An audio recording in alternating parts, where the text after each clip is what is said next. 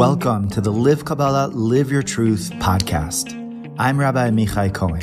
And I'm Miriam Cohen. We are soulpreneurs and founders of LiveKabbalah.com, an online school and community whose mission is to empower our students to live their highest selves. Kabbalah and Chassidus is the study of how to live our highest truth in this world. Join us in conversations with exceptional leaders, creators, and inspirational individuals as we explore how to live our lives authentically and wholeheartedly.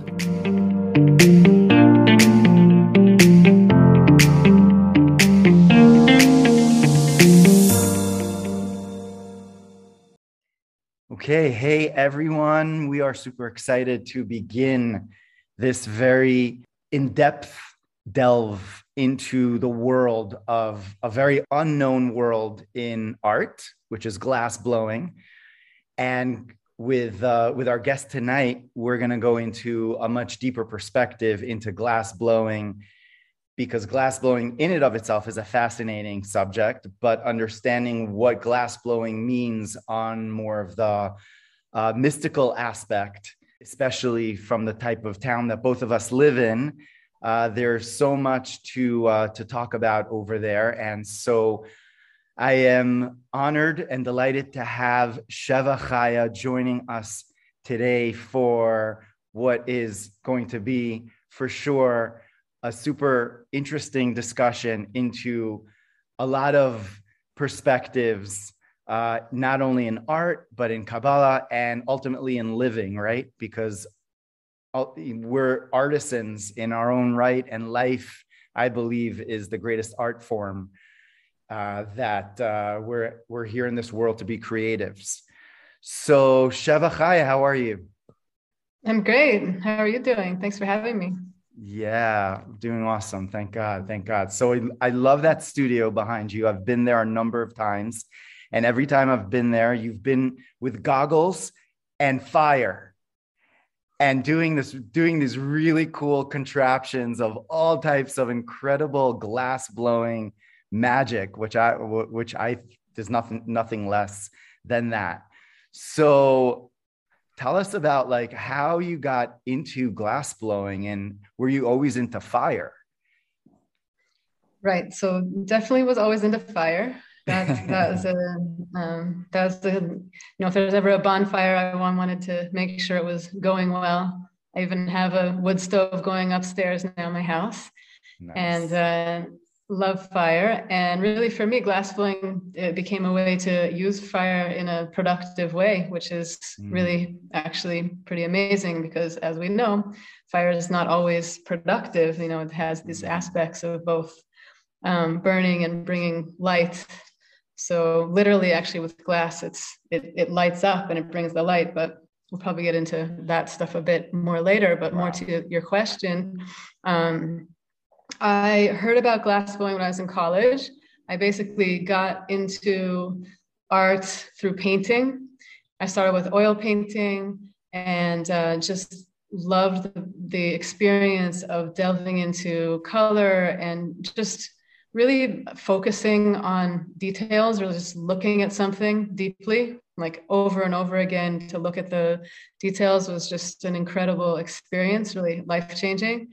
And I just hadn't really done that before. And the colors are so beautiful, and the flow. And I was in college at Princeton, and I not the first place someone would go to learn art, but for me, it really just sparked. I had a teacher there, and sparked this love of art. And I said, I'm gonna focus on this.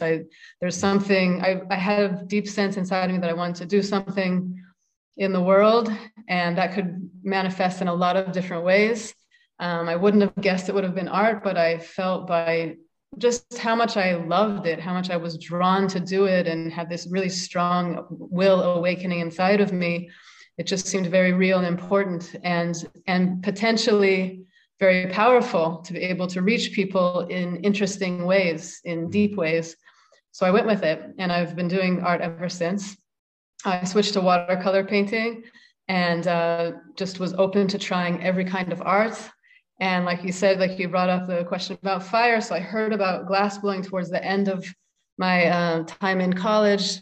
my senior year, I had some friends who were glass blowers telling me about it, showing me pictures. And this was back in the day before, you could Google or YouTube anything and look it up and check it out and even learn it yourself. If you wanted to learn about something, you had to actually research it and find people and go meet them. So that's what I did when I graduated. Put it on MapQuest and just have that whole direct, right? Yeah. Yeah, like actually use maps, it was interesting. But yeah, that was, this will, nothing stands in the way of the will, as we know. And I really, I just wanted to check it out. And I very much wanted to come back to Israel when I graduated. That was, one of my clear goals, to come back to Israel as soon as I could, because I knew I had a lot to learn. So wait, can I just stop you for a second? Because this is all like really fascinating. So you went to Princeton and you graduated in the history of arts. Is that it? It was both. It was art history and also the plastic arts. So it was, I had a studio and my thesis was an art show. Interesting. So when you go into art history, I mean, there's such a rich tradition, that humanity has left for us, in these thousands of years. So I'm sure glass blowing like stood out in your studies in some form, in some way. I would say it's interesting. It came around really later. The history of glass came up for me later. What they offered there at Princeton for the art history classes was much more, like the normal things that we would think of, the different phases of art, painting. I became very interested also in film and photography. So I learned a lot in that direction. I took a couple of classes specifically in looking into film, back in those days, like film, like the actual strip of film, and different ways that people would work with that. And I was super interested in that also. I still am. But I found myself always being drawn to doing something hands-on. And the art history classes I felt it was interesting, kind of like a filler, interesting information in certain artists and techniques stood out to me. But for the most part, I was just always wanting to get to the studio and try to do art. That was where I was drawn to mostly. And then the actual, the history of glass blowing, once I started to get into glass blowing, it came up more, people would ask. And so I started to look into it more, this whole incredible history of glass, which definitely am not an expert on it, but the aspects of it that have come through for me, it's super interesting. It's literally amazing to be located where I am here in Sfat. We're about an hour away from Akko, the coast of Israel. The northern coast of Israel happens to be, historically one of the best types of sand to make glass, which is and there's incredible history that's come up. This is, just a few years ago, something incredible came up that they found, I think it was in 2016, they found a furnace from about 1600 years ago that's in that area near Akko, and there was still glass in it. Sure. So they took some of the glass and they sent it to the Technion to check out, the makeup of the glass, see what it was. And they checked it. And I know this story because I have a mentor / good friend teacher named Maestro Gianni Toso. So he's one of my, so he's, it's a whole story in itself, but he's, an Italian glass master who grew up in Murano and Venice. Both sides of his family were glass families. And, back in the day, not so long ago, there were the secrets of glass blowing in Italy were kept secret, and they weren't shared at all, even between glass blowers. And he was basically like bred a glass blower. And so he has it, in his veins, and he became very interested in Judaism. He converted to Judaism. It was a whole incredible story that comes with him. So he remember, and I are very close. I reached out to you about him because I somehow learned about him and I researched him. His name is Gianni Toso. And I was like, oh my God, this guy's like the master. And I'm like, and I asked you if you knew him, and you were like, yes, he's actually my mentor.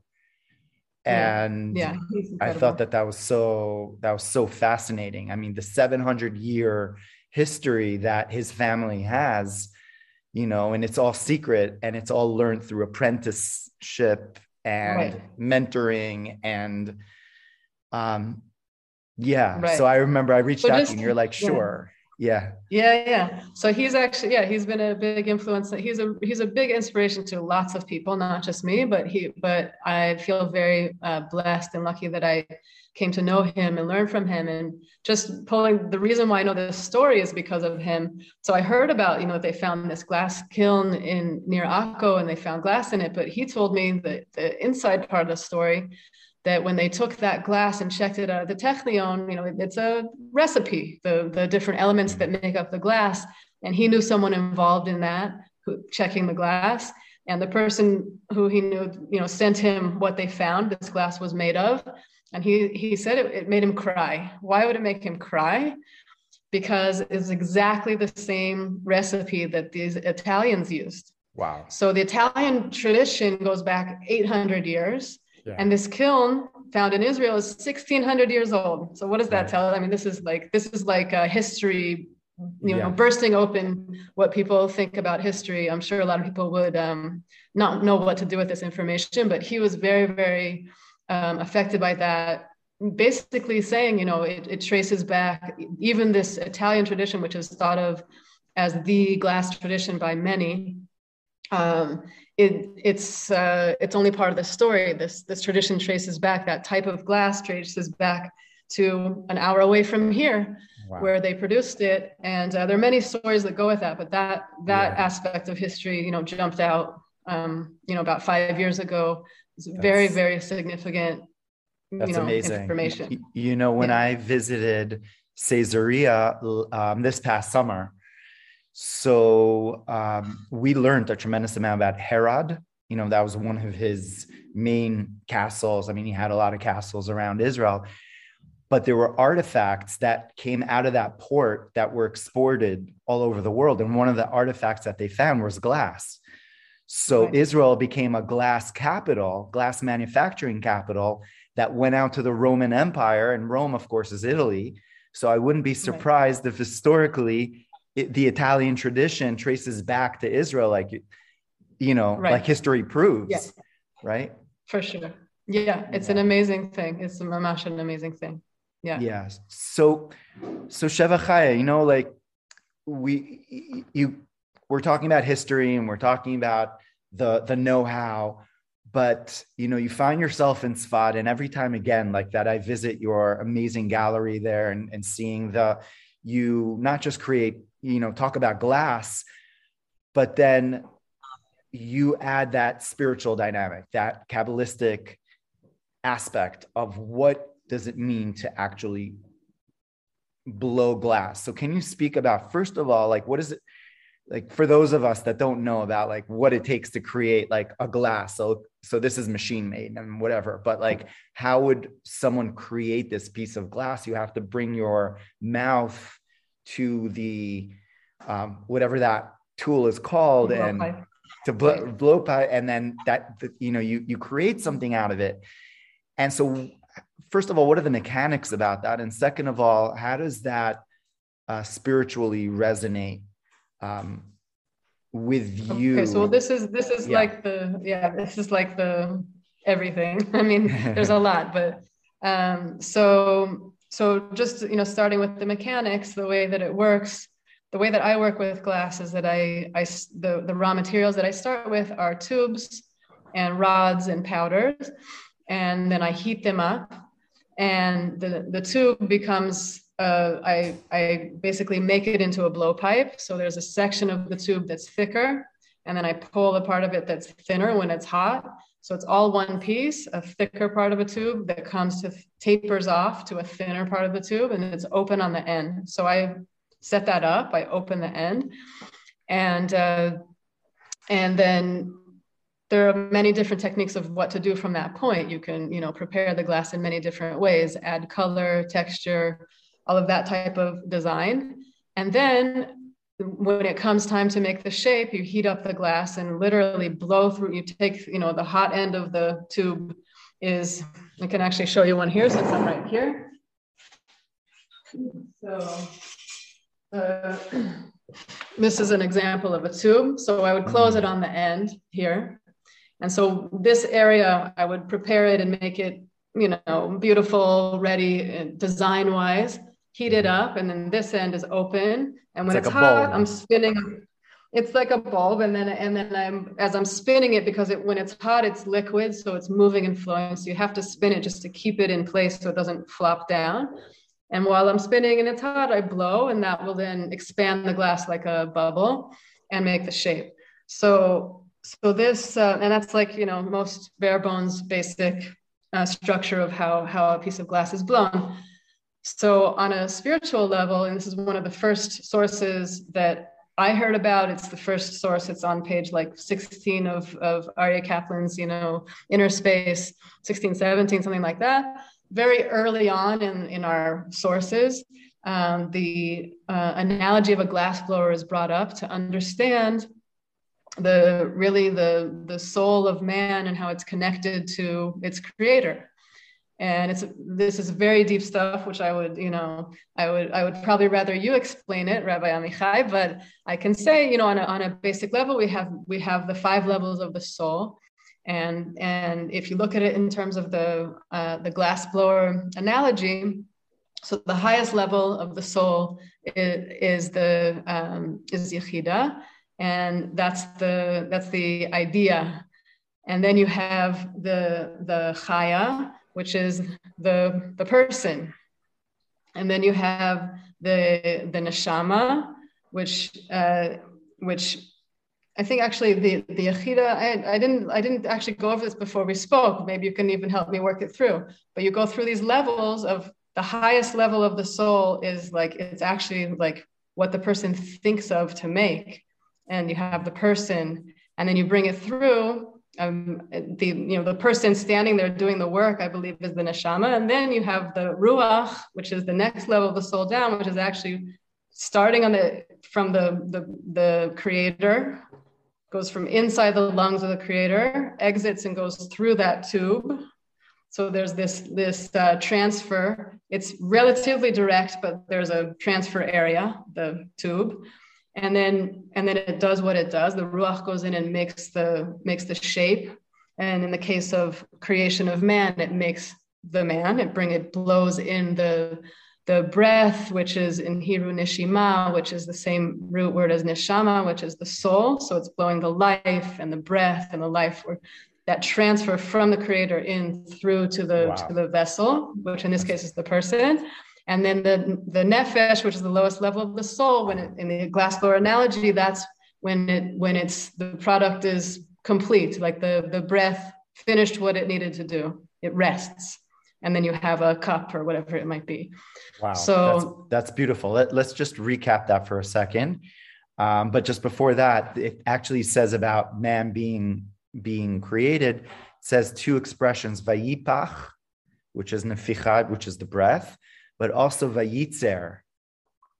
Vayitzer from the word yetzirah, which is what you're saying, that level of ruach comes from the world of yetzirah, right? We've got nefesh, and then we've got ruach, and then yetzirah is that world. So it exactly is that amazing analogy. So starting off from the highest level of Yechida, that's the inceptional level almost, right? And then Chaya is that dynamic, that surrounding dynamic. The neshama would be the mind, right? Would be the intention, sort of speak. And then the breath is the actual creation which happens. Mm-hmm. And then the resting of it is the nefesh, which is just the way it's birthed into somethingness. So while it's in the state of Yetzirah, it could go in all directions, but until it rests and I guess you let it cool down, right? It's got to cool down. Right. You got to maybe put it in water. Is that possible? Do you? No, it would explode. No, you don't if you dip put it in water. Sorry. Right. Okay. You don't want to do that. I don't know that much about glass blowing, but yeah, so you just let it rest. So then it forms, then it becomes, it's a shape. Right. Well, the action is you're right. It's the ruach part. And I always, when I'm doing a demonstration, I'm showing people glass blowing. I speak and I share a lot about the experience as I go in terms of preparing it and all those phases coming through of, being present, deciding what to do, all of those thoughts, that's internal. And then that moment of blowing, that's what everybody's waiting for. It's called glass blowing. And in that moment, that's when you see the most action. Like everyone's like, oh, she's blowing, wow. She's blowing. And look, like that moment where, like you said, it could do so many things. That's where the action happens. And then basically it's a combination of the breath can only push it into a shape so much, right? It's one breath. At a certain point, it's done. And the glass itself is also cooling off, like you were saying. So both of those things are happening. And then that brings us to the level of nefesh, of rest. There's a created thing, a siya, like it's done, a siti, like it's done.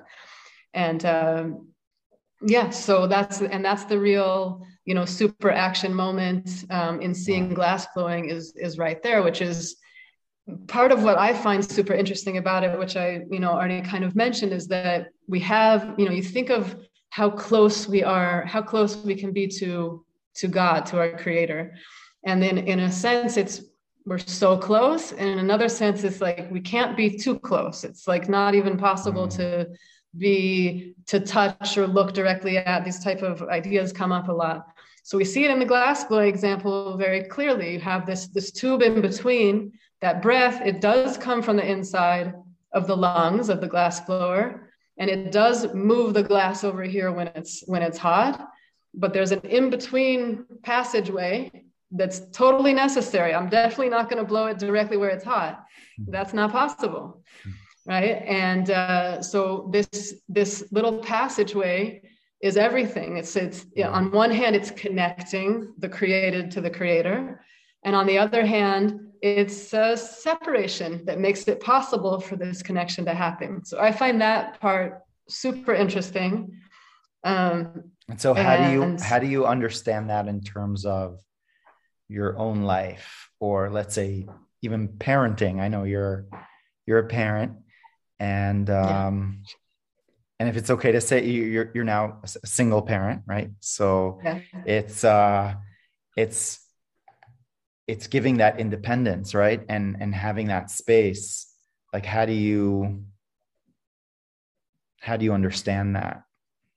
Right. So it's really a very interesting thing. I think there's like the level of, between humanity and God, and there's a level between people, right? So between humanity and God, we have this, we're so connected, that breath that's blown from God into us, which is our soul. We receive it from God. We're connected. And yet there's the experiences in life where it's like, where are you, God? Like, how can I be so connected that every breath that I have is from you, but I can't find you, and I'm always searching. And on a level of between people, between man and man, or parent and child, like you brought up as an example, there always is that place where that in-between place, no matter how close people can become, there's always that space that is, it's you can't understand really what's in another person's heart, right? You can approach it. And if people are really in tune with each other, they can say, like, quote unquote, get on the same wavelength. But that doesn't reveal like everything of that. It's not like totally accessible. So like you're saying, in terms of parenting, I do think it's a bit of wisdom of parenting to remember not only that fact that space needs to be given for the child to find themselves and express themselves and make their mistakes and be present for them, sometimes a little bit at a distance. But really, you know, it's completely key to developing any relationship. Like if a child learns this, you know, that they can grow and find themselves in an environment that's really, you know, supportive, yet not trying to be totally controlling. So hopefully that'll, you know, work itself out in their relationships further in their lives and keep spreading that type. It's like a level of respect, I would say, even, you know. And there's moments where it's, you know, super frustrating to not be able to understand what another person is saying or not be understood. You know, like I understand what I'm saying. Why is it not understood by the other? But this is a key element of reality to even just to know that is already comforting. You know, even just knowing that this is an aspect of how we relate to each other, it's like freeing. It's comforting, but it's also freeing because it makes it like it's okay. It's actually okay that we can't figure everything out inside of another person. That's actually part of the makeup of things, and I can honor that and respect that a person is so beyond and amazing that I can't just, you know, take every detail out of them. That's actually an amazing thing to know. Or impose myself upon them. Yeah. Right. Exactly. In many ways. But what I was thinking when you were saying that is the difference between chesed and gevura. You were talking about the fire. You were saying originally that fire traditionally is negative, right? And in this way, in this analogy or this craft, we're taking fire and we're using it for constructive purpose. And perhaps in the analogy over here of the glass blower not being too close to the molding, there needs to be the space. That's also the analogy of gevura, of restriction, of saying there's my space, but then there's the other's space, and I cannot impose my ideals upon my child necessarily, right? Or impose myself upon others. That's more like chesed. Chesed is more just, you know, we're all one, we're all connected, and it's true, we are. But there's also the space of gevura. And when it comes also, I think, to a relationship between us and Hashem and the Creator, it's very important to understand that the Creator gives us our independence, and He wants us to really actualize that self.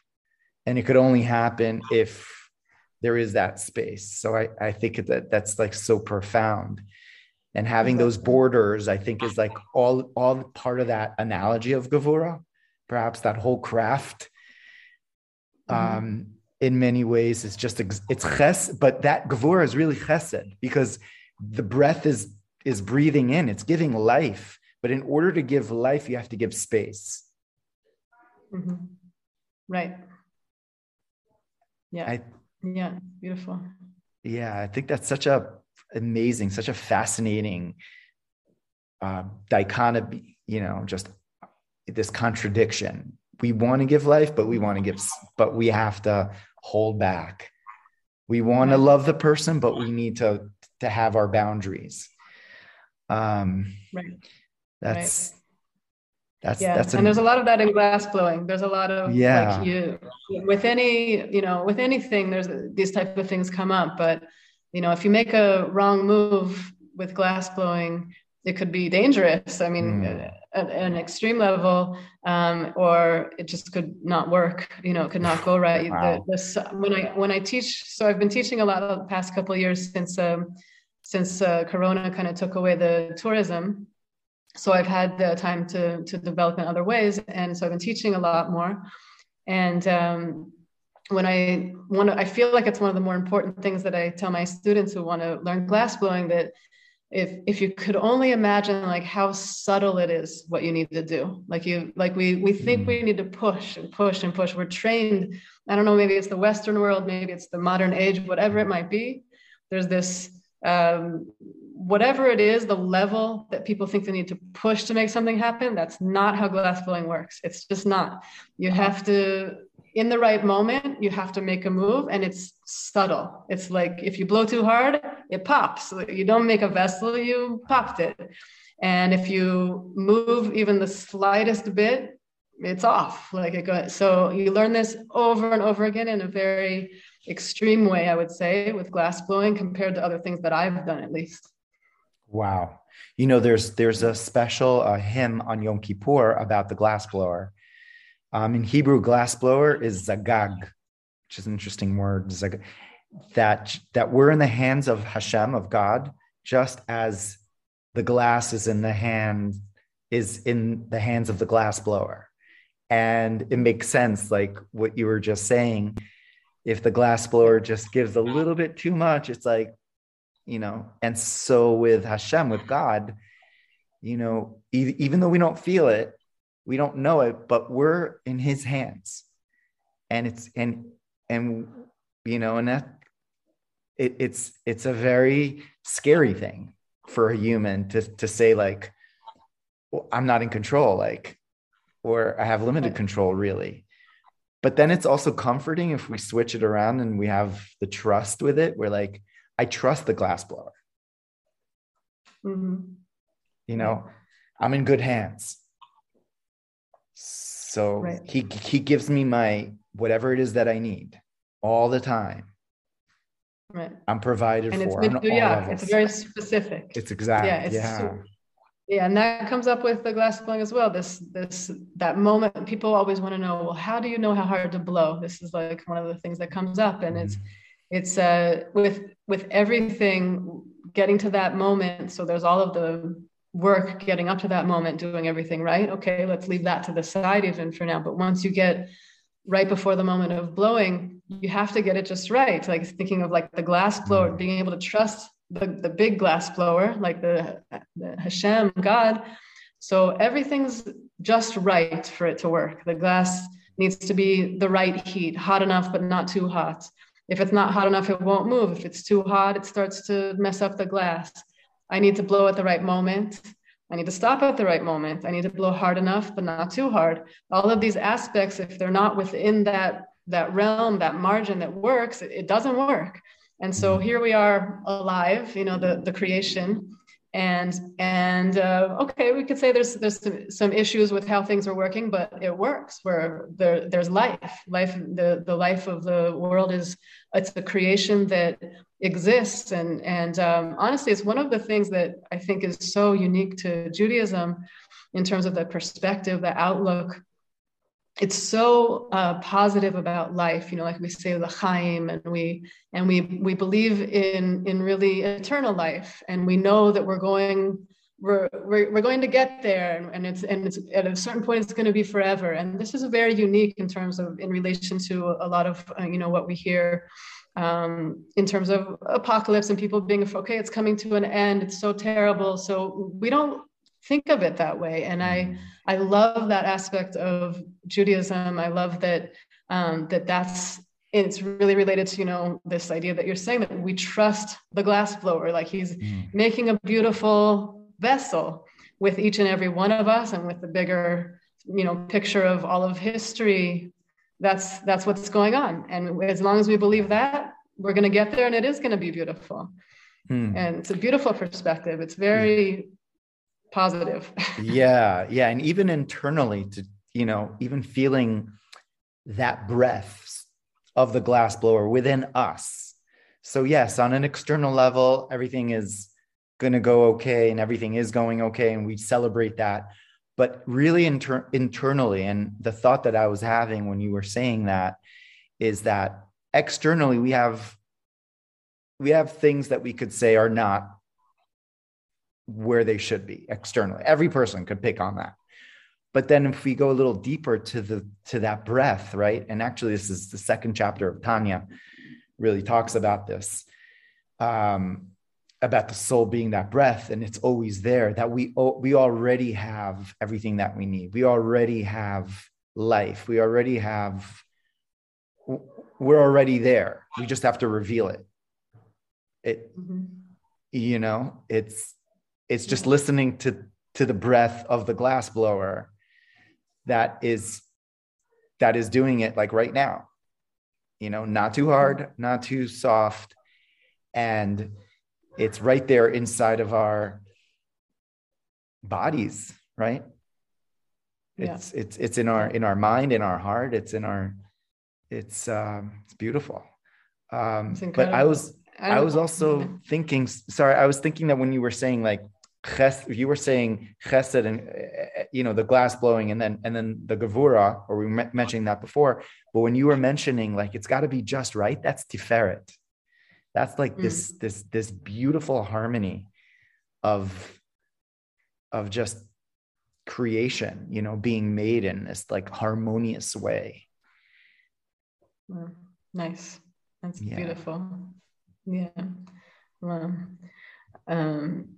I would say it's taking a tiny bit step back, but I think it's related to Tiferet also, is that, you know, this idea that you were saying, if we contemplate a bit that this glass blower's breath is being blown into me every time I breathe, it's a beautiful meditation just to imagine it coming in and going out, and how connected we are in that sense. So that then opens itself up to looking at every other person, every other Jew, every other human. They also are. And so we're all a part of this bigger life system, and it can really take us out of the challenges of relating to others, and realize we're, you know, this person is being blown into life just like I am.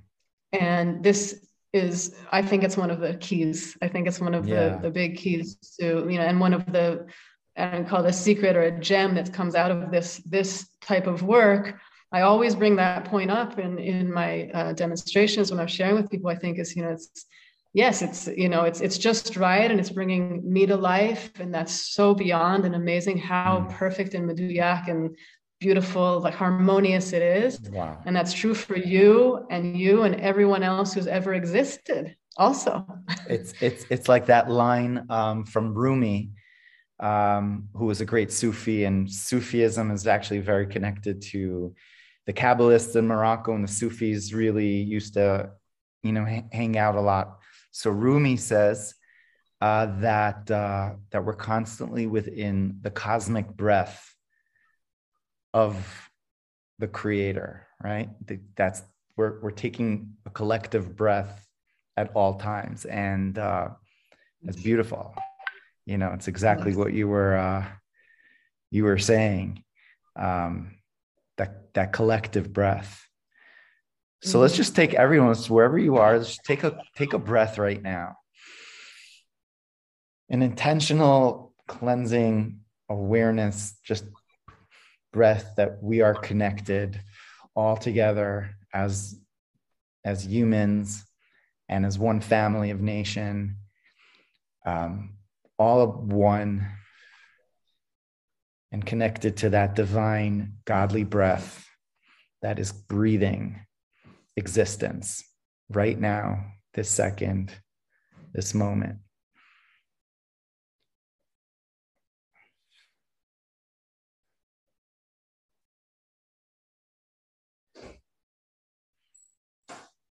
Yeah, beautiful.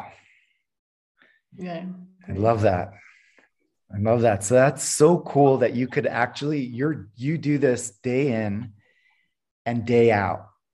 You exemplify the Creator. Well, yeah, it's an analogy. It gives no us pressure, no pressure there.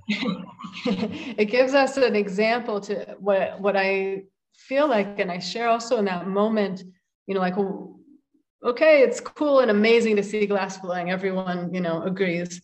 And a lot of people I've met say, you know, the first time they saw glass blowing when they were a kid, they remember it, and they got so curious. As you know, a child sees a lot of things, but they might not remember the first time they saw each thing. With glass blowing, they often do.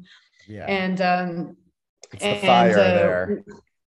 yeah, it's just, there's like so much mystery, it's just like so amazing. But really that wonder of seeing glass in that moment, like, wow, what is happening? This little person is blowing some air and it's moving glass, this hard, sharp, breakable, unmovable type of a thing. And you're just like, wow, it's so amazing and so beyond. So really what we're being given there is a gift of being able to contemplate how awesome life and breath is. That's what's happening there, that the breath is moving the piece and creating the shape.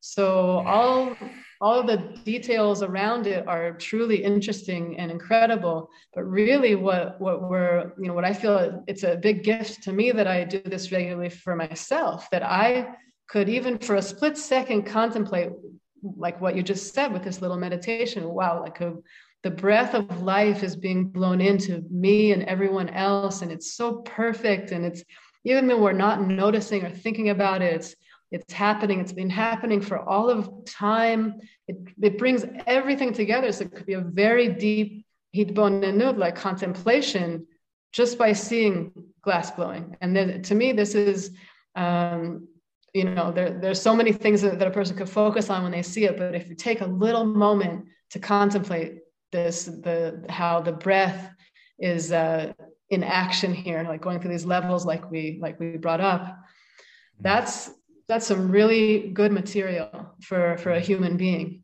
The next thing you know, your mind is open and your heart is also open to other. You realize we're all connected. You realize the preciousness of life. Okay, everybody knows breath is important and life is precious. Everybody knows that, but we can kick it up a level and a level and a level again and again, probably our whole lives, every day of our lives. How could we ever really grasp such a thing? It's huge. It's beyond. So if we take that little moment of seeing glass blowing, remembering it, okay, so I get to do it each time. It's like, well, I'm not less amazed by it. I've been doing this for like 17 years. It's not boring. I'm not less amazed by it every time I blow glass or I see somebody else do it. It's just like, it's a Pele. It's just this wondrous thing, which is a little bit of an awakening to like, how awesome is life? Yeah. And I kind of get the picture of like, we could use that breath to create amazing creations, or we could use that breath to be angry, perhaps, to waste our time on, just useless talk about, let's say, even others. Like using our breath in the wrong way versus using the breath in the right way. We could create, or we could do the opposite. God forbid, we could destroy, right? And so, exactly. And like we were saying before about fire, it's the same thing. It's constructive fire versus destructive fire. And what we're seeing, I think, in the world is like, people, fire is a natural component of life, right? Without fire, you have no, we don't have anything, right? So there's so much, we could say, potential there in the world. And then people are maybe not aware of the full extent of that God-given potentiality, that fire that they have to create, to innovate, to help others, to give life to others by giving them a good word, to uplift them, to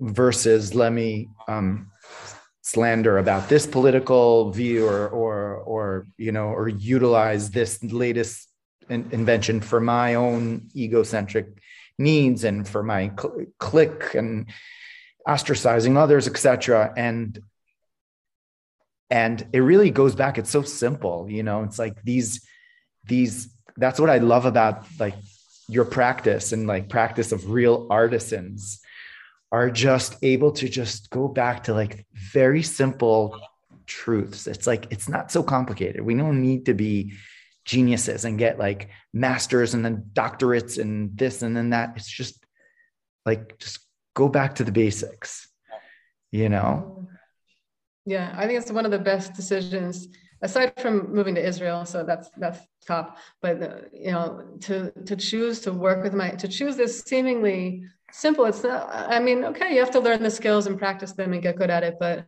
it's working with your hands. And I would say definitely the education that I got didn't necessarily put a lot of value on, working with your hands. That's like a low level. You want to be on a level where you're like ruling the world with your, the press of a button, if you're going to move at all, and really it's one of the greatest gifts that I would say, like, I gave myself by making that decision, because it keeps me present. The work that I do is I'm literally touching things and moving them. And then each piece that I make, I see it. I see how it turned out. I learn from it. I can use it. I can give it or sell it to somebody else, and they can use it. And it's a thing in the world, which is like, it makes me present in the world. It makes me, it's like literally, I never would have thought, but it's like literally one of the best things, is to work with your hands.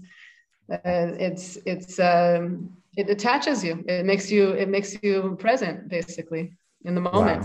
Wow. I've seen your mezuzah cases like around different places in the world, and I'm like, oh, I know that, that's such a cool, just opportunity to have others be a benefit from the work of your creation. So the creation really lives on. And I do try to keep it in mind, like you were saying before, like what we do with our words, so also our intentions.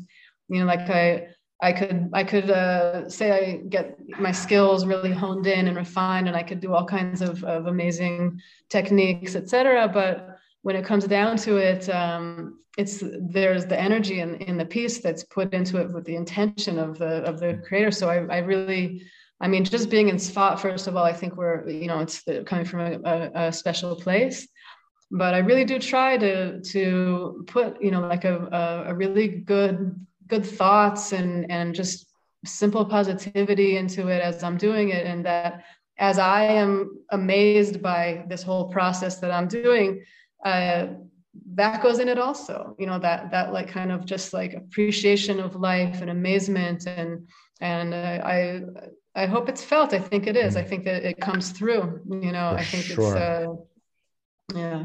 For sure. So Sheva Chaya's gallery is one of the most popular galleries that people visit. With COVID, we've taken a little bit of a hiatus over there, but used to have birthright students coming through, and 1.5 million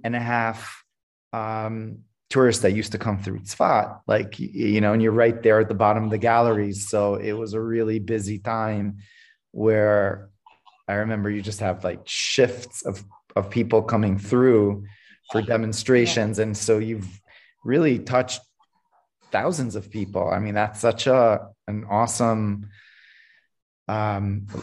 legacy basically to lead to that it's not it, but it's not just the art, it's the intention and it's the lesson behind it, which is so amazing. And what I really love is that it's just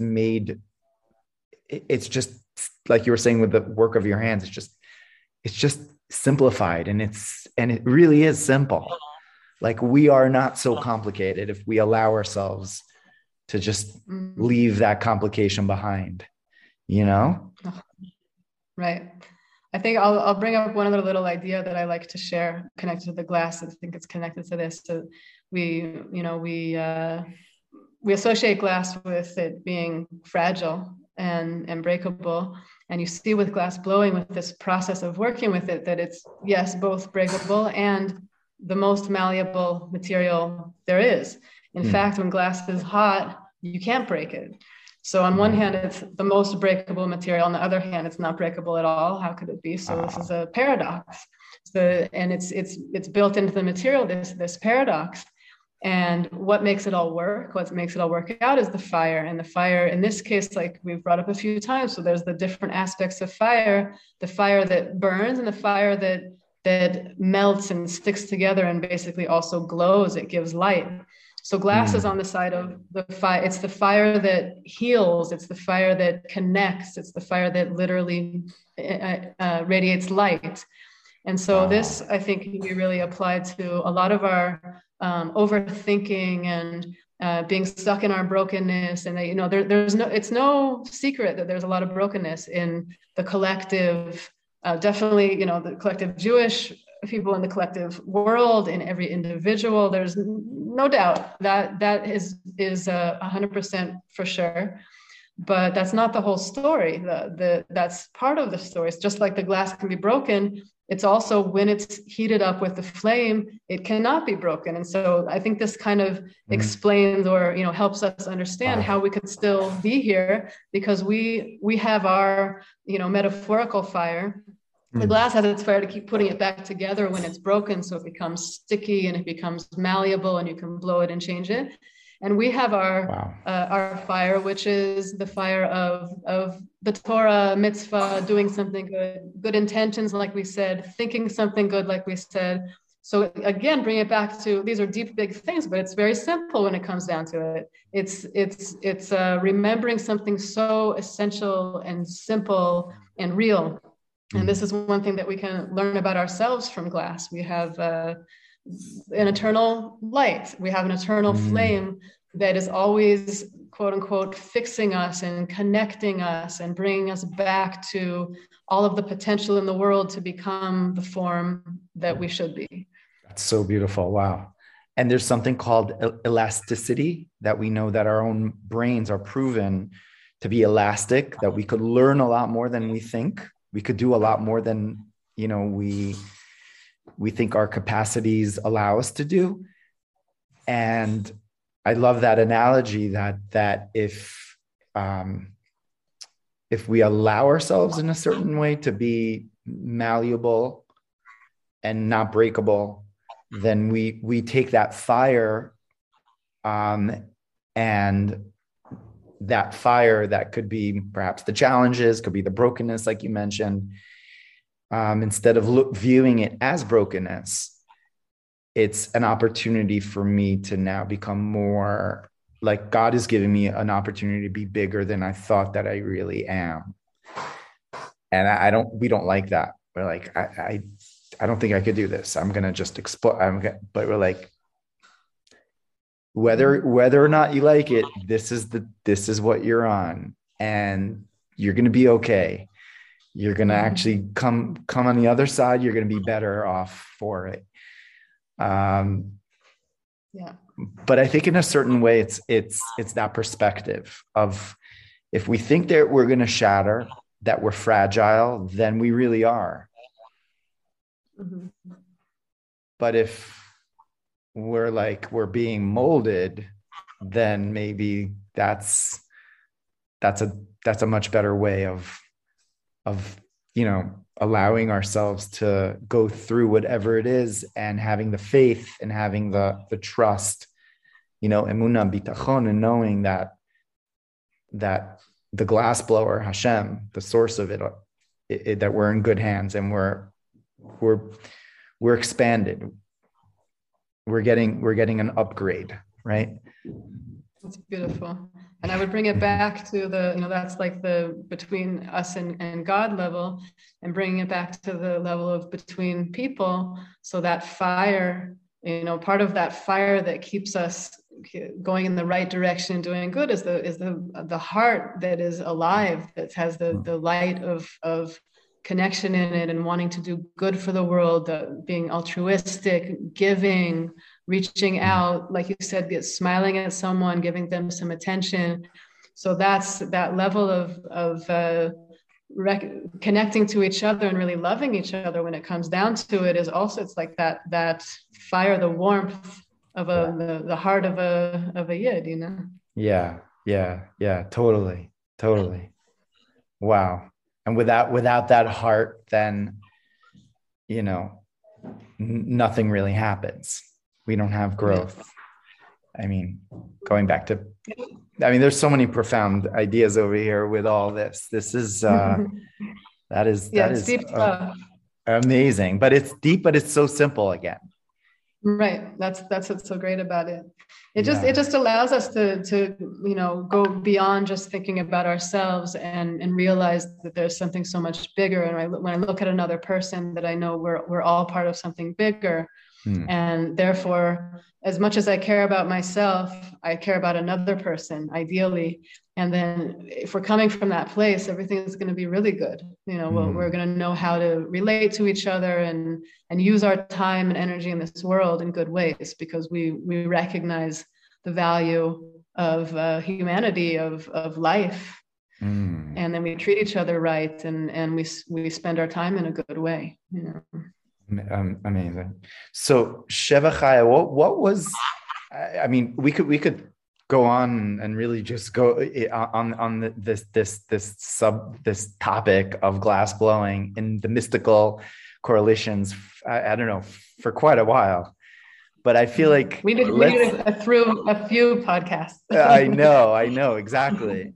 So I was wondering, what was the most interesting experience that you've had in your gallery? Interesting question. I don't know. There's been so many. It's just like an amazing experience, one after the next. It's like an incredible something that stands out. Yeah, I'm trying to think. Well, I do have like I don't know if it's the most amazing thing that ever happened, but there's a picture, I'm also a painter. There's a picture that I like to share of Noah's Ark, and I share the story behind it, and I've shared this with, like you said, like thousands of people. And I kind of tell the story as a commission piece, and somebody asked me to make it from New Jersey. I tell the story, and it's happened more than once that someone said, I know that person. I know that person who commissioned that painting. There's like that connection level, like going beyond.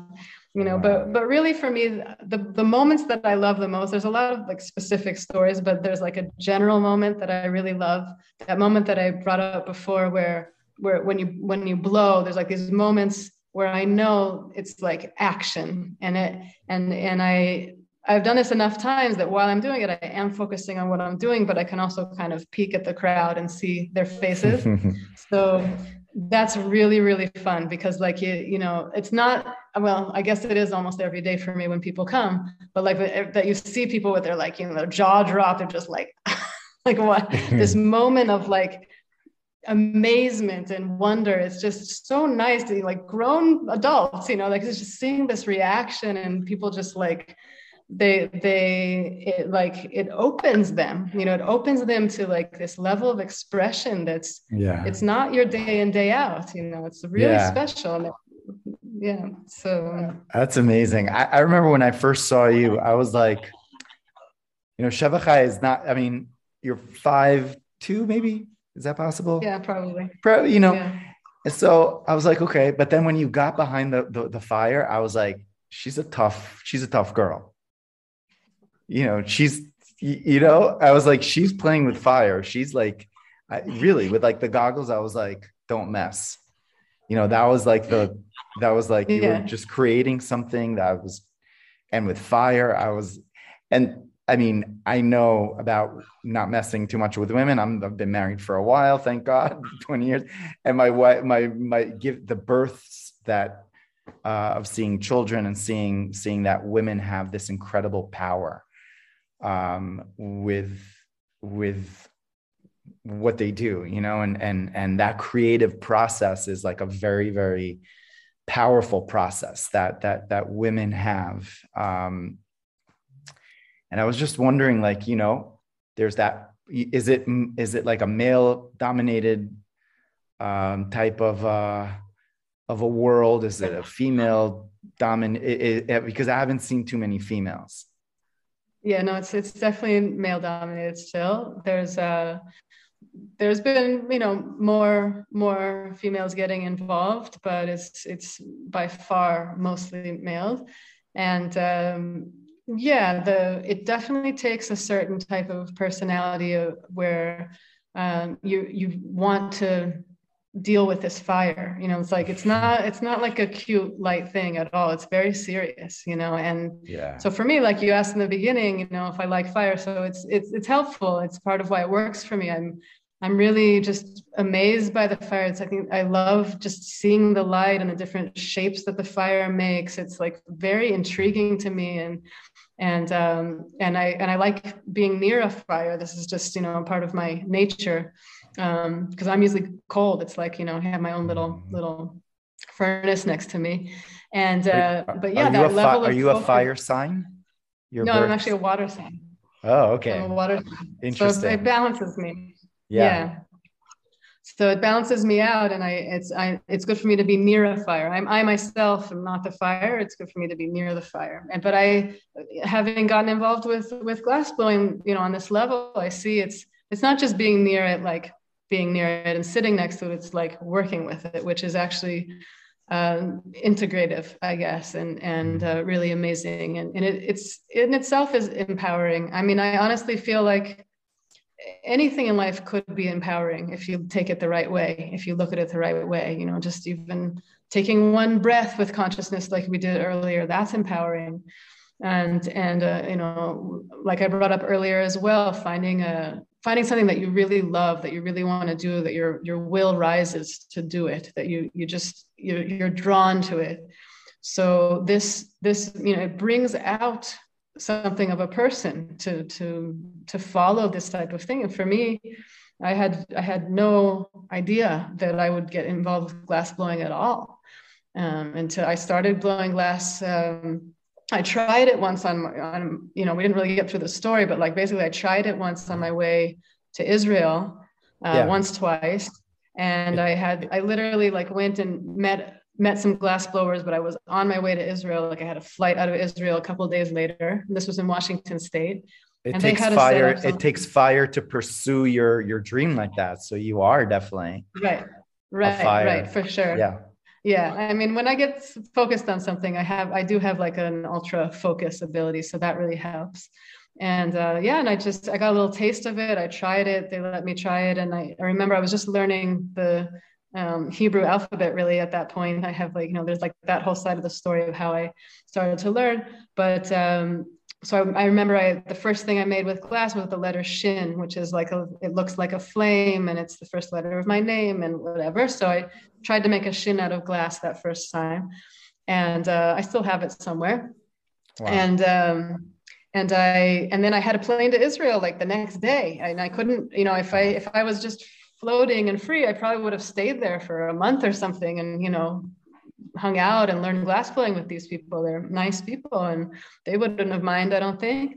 But I had a trip to Israel set up, and I got on that plane thinking, well, that was cool. Glass blowing is really amazing. I wonder if I'm ever going to try that again.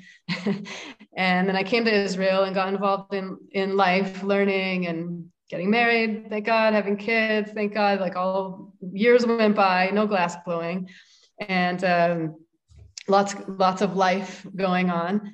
But I didn't forget about it. And you lived in Tzfat at the beginning, right? No, I actually lived in Israel about 7-8 years in the Jerusalem area before moving up to Tzfat. I've been in Israel since basically 98. Wow. And I moved up to Tzfat in 2005. Yeah. So that whole, first phase of being in Israel and starting a family and everything, I continued painting. And I had in the back of my mind, glass blowing, didn't forget about it. But I also think, I had 3 little kids under the age of 5 when I started glass blowing. I was 30 years old. How do you do that? So I guess, we have that phrase, siyata d'shmaya, you get some heavenly help when you need it, I guess. I don't even know how I held on and kept trying. And it's not an easy thing to learn at all. But somehow in between kids and in between, diapers and naps, I would put on the baby monitor on my table and try glass blowing a little bit, like daily, as much as I could. And somehow over the years, I learned it enough to be able to do things and share it. Wow. That's amazing. That takes fire. Yeah, I'm a very determined water sign. So yeah, you're a Scorpio, right? If I remember. Scorpio. Yeah. Yeah. Scorpios are like the fire of the water signs, in my opinion. They're like more of I could see that. Yeah. Yeah. Wow. So again, I feel like we could go so deep into these concepts. But I feel there's so much like food for thought, and I love like the analogies of that space of Gevura, and the analogy of the breath, and the analogy of our potential. There's so much there. And once again, it just comes down really in a very simplified way. If we don't overcomplicate things, and just see stop overthinking our own brokenness, or what is missing and what is that. There's that malleability, right? That the elasticity that we're being taken to a better place. We're being transformed. We're being changed. And wow. So thank you so much, Sheva Chaya. Thank you. Yeah, I would love to ask you maybe what do you feel is your favorite book or teachings, or if it's a Hasidic statement, or if it's a Hasidic book that I know that you teach a lot and involved with, steeping yourself in the learning of Hasidut and Kabbalistic concept. So what's your go-to? I would say there's like the first thing, which goes way back, was one of the first levels that I started to learn, was really the importance and how central it is to have joy, and to return to joy, and to find joy, and to act with joy. This I think is the anything that we can do well. So we should do it with joy, and we need to not forget that. It can be, a person can get so over focused on even important things, learning to do something correctly and be the best, and that can be amazing up to a certain level. But then you can imagine doing it with joy. Then we're getting somewhere. And this can be applied on so many levels, back to the broken in wholeness, how we relate to each other, and how we relate to the Creator, to the creation. And why is it such an important point to bring up joy all the time? Why is it such a factor? It comes up in, just about every Hasidus, and that's probably not for no reason, because it's not easy. It doesn't come naturally. It's something that we have to, it's like a muscle that we have to build and integrate and remind ourselves regularly to bring it in and become strong in joy. And I think that in itself is one of the more powerful and important teachings. I think any other teaching that element brought to it just like brings it to a whole new level. Yeah. Beautiful. Yeah. Wow. Thank you, Sheva Chaya, so much. Thank you. Thank you. Many blessings. It was a pleasure to share in this conversation with you. Make sure to check out livekabbalah.com and join our online school and community to deepen your learning and living your most authentic self.